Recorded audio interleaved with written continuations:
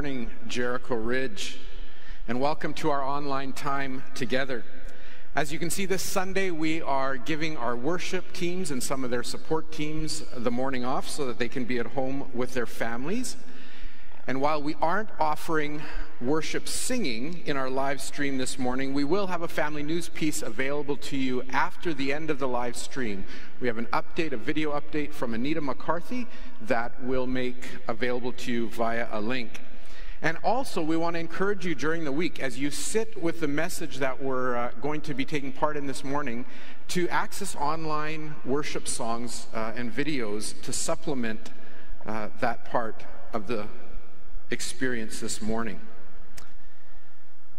And so, as I would if we were gathering in person at the Jericho Center together for worship, I want to invite you to top up your beverage. And I want you to begin to quiet the noise that's around you, whatever that may be, and let's begin to focus our attention on what God has for us this morning. One of the most profound ways that we can be together and unified in spirit while practicing social distancing is through prayer. And so, church, I invite you to call on the presence, the omnipresent Holy Spirit with me this morning to do that for us. So let's pray together. Holy Spirit, you are with all of us in our individual spaces. And you have the desire and the capacity to unify us and bring us together as your people. And so as we spend time in your word together, we trust that this is a message you have for each of us, but for all of us as the church. And we ask that you would open up the scriptures to us, and we ask that you would speak the same things to us, even though we are spread across our community. We entrust our time to you. We entrust our spirits to you. In the name of Jesus we pray. Amen. This Lent, our focus is on Mark's expose of Jesus in his gospel. And so I want to invite you to open up your Bibles to Mark chapter 12 as we continue to ask the question, who is Jesus? Now, before we read our passage, let's remind ourselves of where we are at in Mark. What's the context for Mark 12 and the passage that we're going to look at this morning? The previous chapter, Mark 11, signals Jesus' final week on earth as he rides into Jerusalem on a donkey. We call this the triumphal entry, and normally we use this passage on Palm Sunday as it begins the shift to the final week of Jesus' earthly ministry, pointing towards Good Friday, his death, and Easter morning, his resurrection. So Pastor Brad will revisit Mark 11 in a couple weeks on Palm Sunday with more detail. But now, without trying to preempt him and steal his thunder, we still need to have a sense of what happened in Mark 11 so that we begin to understand better what's happening in Mark 12. So some context from Mark 11. As I said, Jesus in Mark 11 is entering into Jerusalem in what we call the triumphal entry. He has crowds around him shouting, "Hosanna, blessed is he who comes in the name of the Lord."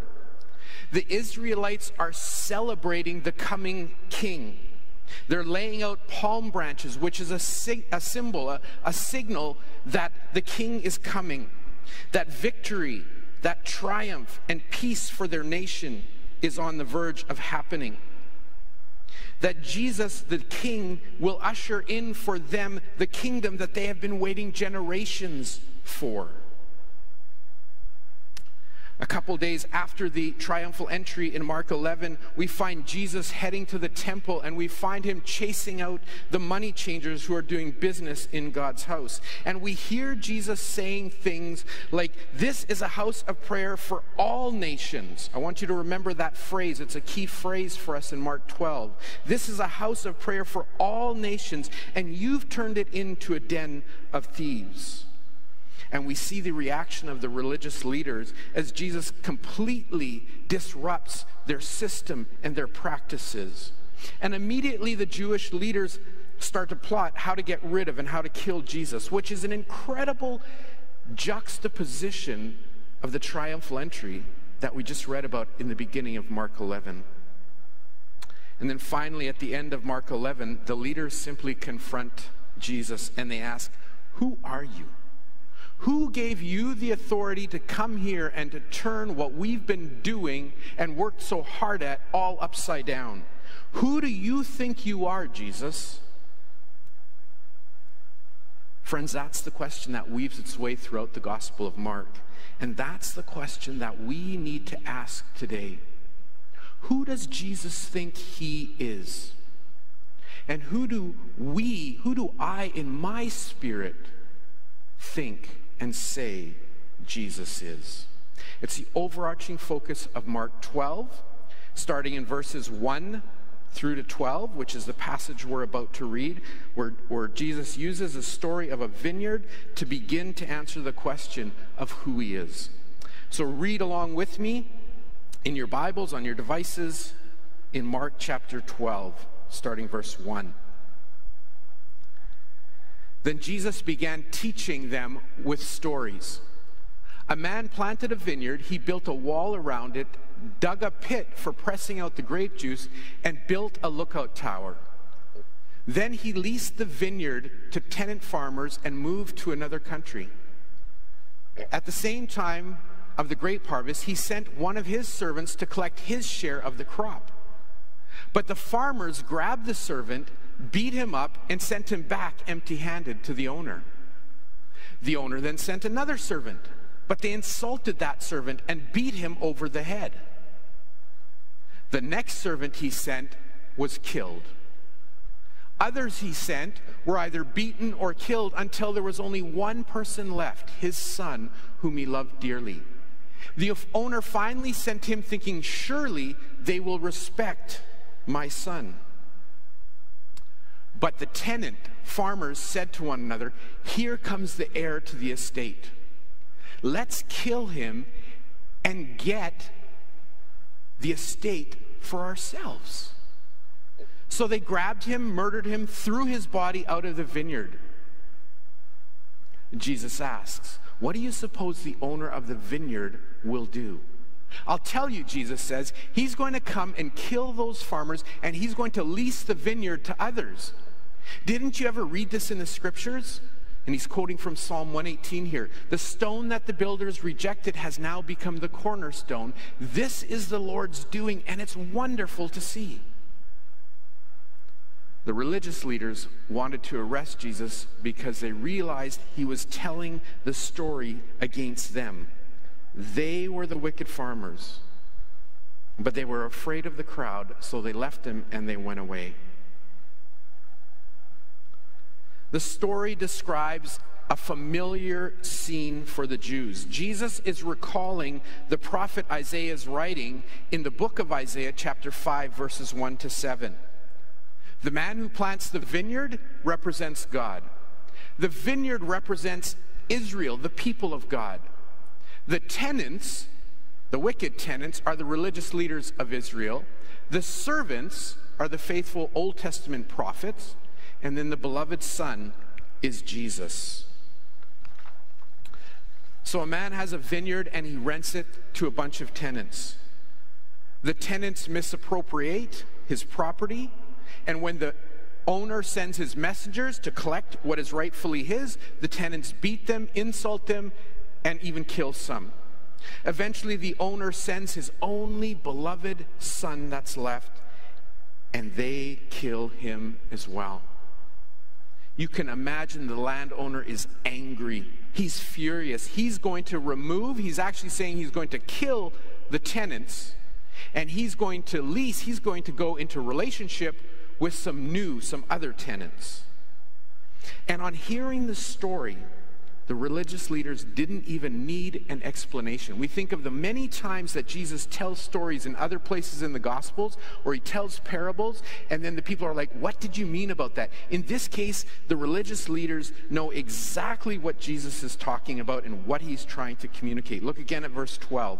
The religious leaders wanted to arrest Jesus because they realized he was telling the story against them. They were the wicked farmers. They're the tenants, and God is less than impressed, less than satisfied with what's going on under their leadership. They're entrusted with cultivating something. They're given a mission to create something that is meant for a future kingdom, for a future harvest.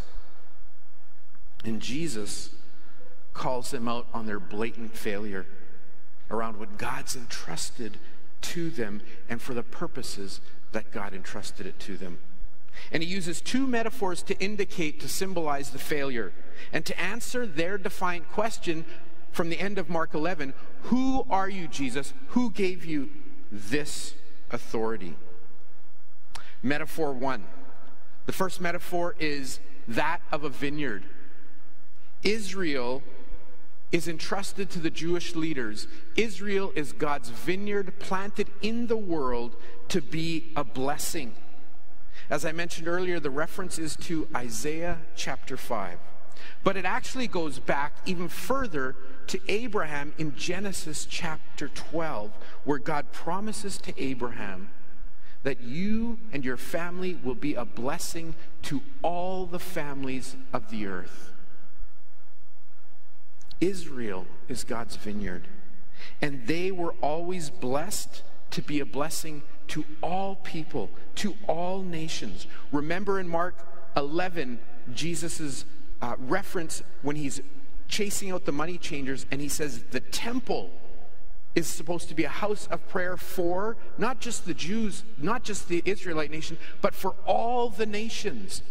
Because Israel as a nation, as the vineyard, is supposed to be an attractant. It's supposed to be bringing all the nations in. They're intended to be a reflection of God and act as that attractant for all the other nations to come to God. And that's what the religious leaders all this time were supposed to be cultivating. This nation that would be a blessing of God for the rest of the nations. That's the explicit purpose of the vineyard. And it's not a new message. This isn't a revelation to the Jewish leaders. They've heard God talk about this through the prophet Isaiah in chapter 5. Let's read that scripture together. Now I will sing for the one I love, a song about his vineyard. My beloved has a vineyard on a rich and fertile hill. He plowed the land, cleared its stones, and planted it with the best vines. In the middle, he built a watchtower, carved a winepress in the nearby rocks. Then he waited for a harvest of sweet grapes. But the grapes that grew were bitter. Now you, people of Jerusalem and Judah, you judge between me and my vineyard. What more could I have done for my vineyard that I've not already done? When I expected sweet grapes, why did my vineyard give me bitter grapes? Now let me tell you what I will do to my vineyard. I will tear down its hedges and I will let it be destroyed. I will break down its walls and let the animals trample it. I will make it a wild place where the vines are not pruned and the ground is not hoed, a place overgrown with briars and thorns. I will command the clouds to drop no rain on it. The nation of Israel is the vineyard of the Lord of heaven's armies. The people of Judah, remember at the time Isaiah is writing, there's a divided kingdom. The people of Judah are his pleasant garden. He expected a crop of justice, but instead he found oppression. He expected to find righteousness, but instead he heard cries of violence. The Jewish leaders knew this passage from Isaiah, and Jesus is simply refreshing the imagery of Isaiah for the leaders. He's accusing them of repeating history. They've completely forgotten God's purpose for them as a nation. They're oppressing the marginalized. There are cries of violence as they go into this self-centered shield and protect us against the world mode. This isn't the kind of vineyard that God can use to attract all the other people, all the other nations to himself. And so finally, God has no other choice but to send his own beloved son, Jesus, to confront and to reclaim what is rightfully his. And Jesus has arrived. And when Jesus arrives and tells this story, the leaders seamlessly assume their role from the story in real life by immediately planning how to get rid of Jesus, the beloved Son, plotting to kill him. Which leads us to the second metaphor.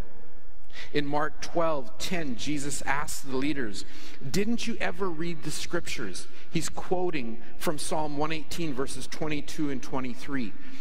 "The stone that the builders rejected has now become the cornerstone. This is the Lord's doing, and it's wonderful to see." Jesus shifts from the vineyard imagery to the building metaphor. So what's a cornerstone? The cornerstone concept comes from the first stone set in the construction of a masonry foundation. Its importance is crucial because all the other stones are set based on this one. It governs the grade and the integrity of the entire rest of the foundation and anything that's built on that foundation. And Jesus says that he's the rejected cornerstone in God's construction of the nation, of the people, his people. Jesus is telling the Jewish leaders that they have oriented their foundation and its structures on the wrong cornerstone. And again, this isn't a new image for the Jewish religious leaders. Jesus is quoting from the Old Testament, Psalm 118, which they would have been familiar with. Verse 8, "It's better to take refuge in the Lord than to trust in people. It's better to take refuge in the Lord than to trust in princes or kings. Open for me," verse 19, "the gates where the righteous enter, and I will go in and I will thank the Lord. These gates lead to the presence of the Lord, and the godly enter there." I thank you for answering my prayer and giving me victory. The stone that the builders rejected has now become the cornerstone. This is the Lord's doing, and it's wonderful to see. This is the day that the Lord has made, and we will rejoice and be glad in it. The temple has become the heart of the nation of Israel. It's one of the reasons why in the Old Testament, when the people asked for a temple to be built, God originally said no. In Mark 11, Jesus said when the temple was finally allowed to be built, that it was intended to be a house of prayer for all the nations. But in Mark 12, we already know that the leaders are running God's vineyard amok. The nation is not functioning as it was intended to. The vineyard is not producing sweet grapes, it's producing bitter grapes. And the temple stands as a symbolic monstrosity of what is wrong, of what is causing God's vineyard, God's nation, his people to fail. The temple was built on the wrong cornerstone, and consequently, its integrity is lacking to such an extent that it needs to be destroyed. Perhaps this visual will help us grasp what's happening within the nation of Israel. The misconstruction of Israel's religious and political system is astounding when we put into physical images that reveal and compare its evolution over the generations from the Old Testament. So let's start with a modern day familiar facility that many North Americans worship at on a Sunday morning, the football field. Shout out to our resident Patriots fan. That's Gillette Stadium, where the New England Patriots normally play out of, Foxborough, Massachusetts. It has a seating capacity of almost 66,000 people. During the time of Moses in the Old Testament, the Israelites built a tabernacle. It was the earthly vessel intended to hold the presence of God. And you can see on the image that it's actually just a tent, and it's really not all that big. It could be packed up and moved wherever God desired it to go. You could use words like humble, simple, versatile, nimble to describe it. Where God needed it, it could be packed up and it could go. A few hundred years later, the Israelites want an earthly king. Eventually, David is that king, and David wants to build a permanent structure in place of the tabernacle. David is told, no, you don't get to do it, but his son, King Solomon, does build the temple, which you can see is roughly the same size, a little bit bigger, but roughly the same footprint as the tabernacle was. The difference now is the extravagant decor and that it's situated in one place. It cannot move around. And at that time, God was warning the nation of Israel that he didn't want a temple, but he does allow it with the provision that if the nation veers from his purposes, that God was going to abandon the temple and that he would allow it to be destroyed, which is what Isaiah the prophet was warning about in the passage we were reading in Isaiah chapter 5. And in fact, in 586 BC, the Babylonians fulfill that prophecy, and they come and they destroy the temple. So the temple lays in ruins, and we fast forward about 500 years during the time of Jesus on earth, and now we have King Herod in Jerusalem, and he spent 40 years building a new temple for the Jews. You can see the image coming up. And words like humble and versatile and nimble are not words that you can use to describe Herod's temple. The sheer size compared to one of our modern day football stadium is astounding. Think about what this structure says about the cultivating that was taking place in the vineyard in God's people. On what cornerstone is this temple and the structures and the systems that were flowing out of it built on? And for what purposes? Herod wanted to become powerful enough to defeat the Roman Empire. The Israelites wanted a Messiah who would come, a religious king who would accomplish the very same goal. But Jesus didn't fit that bill, so they get rid of him. Now, eventually, Israel does go to war with Rome, and in AD 70, Rome comes and finally wipes out that temple, that massive temple, for the last time. And God didn't prevent that from happening because he'd already begun a new kingdom founded on a new cornerstone. Jericho, we are part of the new kingdom that is built on the new cornerstone, Jesus Christ. We as God's people today are the vineyard, and we remain entrusted with God's goal of blessing all families, all nations, just as he originally decreed and promised through Abraham, and attracting all the nations to God. And Jesus remains the cornerstone of this kingdom and of the mission. Jesus answers in Mark chapter 12 the Jewish leaders' question of who he is with a resounding, I am the beloved Son, and I am the cornerstone. This is God the Father's doing, and it's a wonderful thing to see. Jericho Ridge, we exist and we strive to be a faith community that proclaims those very words. Our mission is to ensure that we, as the Vineyard, are a blessing to all the families on the earth. That's what God has entrusted to his people from generation to generation to generation to our generation. And nothing short will satisfy God.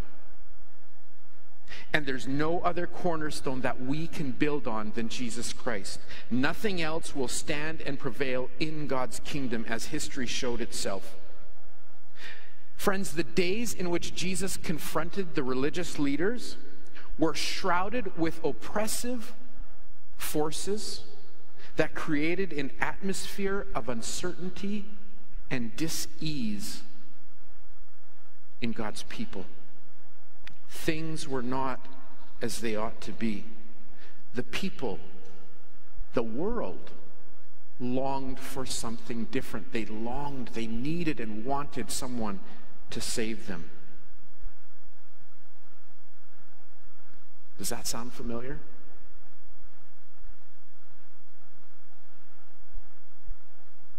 I wonder if today COVID-19 is causing your identity, your world to shake to the point of questioning, who are we as God's people? And who is Jesus as the cornerstone of this kingdom? Friends, God is not shaken. He is still entrusting his mission for the world to us, his church. We are still called as God's people to cultivate the vineyard so that it produces godly, sweet fruit that attracts all those around us. We are still, as Abraham was told, a blessing to be a blessing to all the nations so that every person can come into relationship with God. Our charge has not changed from Abraham to Solomon to Isaiah to the religious leaders that Jesus confronted in Mark 12. And our confident hope must continue to be singular in origin. We stand on the cornerstone, who is Jesus Christ. Psalm 118, hear the words again. The stone that the builders rejected has now become the cornerstone. This is the Lord's doing, and it's wonderful to see. This is the day the Lord has made, including today, and we will rejoice and be glad in it. Friends, especially in our days today, in these times, all the nations of the world, all the families in our neighborhoods are taste testing from God's vineyard. And they are faith testing the cornerstone of God's foundation. What an opportunity we have today in this time to be a blessing to all those around us. This is the day the Lord has made. We will rejoice and we will be glad in it because the cornerstone, Jesus Christ, remains in place, unshaken by what is going on in our world. It's an incredible opportunity that we have. Join me in praying into this opportunity for us as the church today. Lord Jesus, we honor and recognize you as the cornerstone. We declare that in our midst you are no longer rejected. We declare as a church, as Jericho Ridge, as your people, that we aim and strive and want to build on you and on you alone. And that we want the church, the vineyard, to produce in and through us the kind of sweet, sweet fruit that would be a blessing to all the families of the world. In these days that we live, Lord Jesus, we have full confidence that you are doing this and that you can do it. And so we say, would you continue to entrust and use us as your church, and would you empower us to be able to accomplish your mission? we ask in the name of Jesus. Amen. Friends, I send you into this week with whatever it may hold for each of us and for all of us, with the words of Romans chapter 15. I pray that God, the source of hope, will fill you completely with joy and peace because you trust in him. Then you will overflow with confident hope through the power of the Holy Spirit. Friends, I am fully convinced, dear brothers and sisters of Jericho Ridge, that you are full of goodness and that you know these things so well that you can go out and teach others all about them. Friends, go with God's confident hope into this week and be a blessing to all that you meet. Amen. Oh, and one last thing, friends. There's no need to stack chairs this morning. Thanks, and join us again next week at on our live stream at 10:30.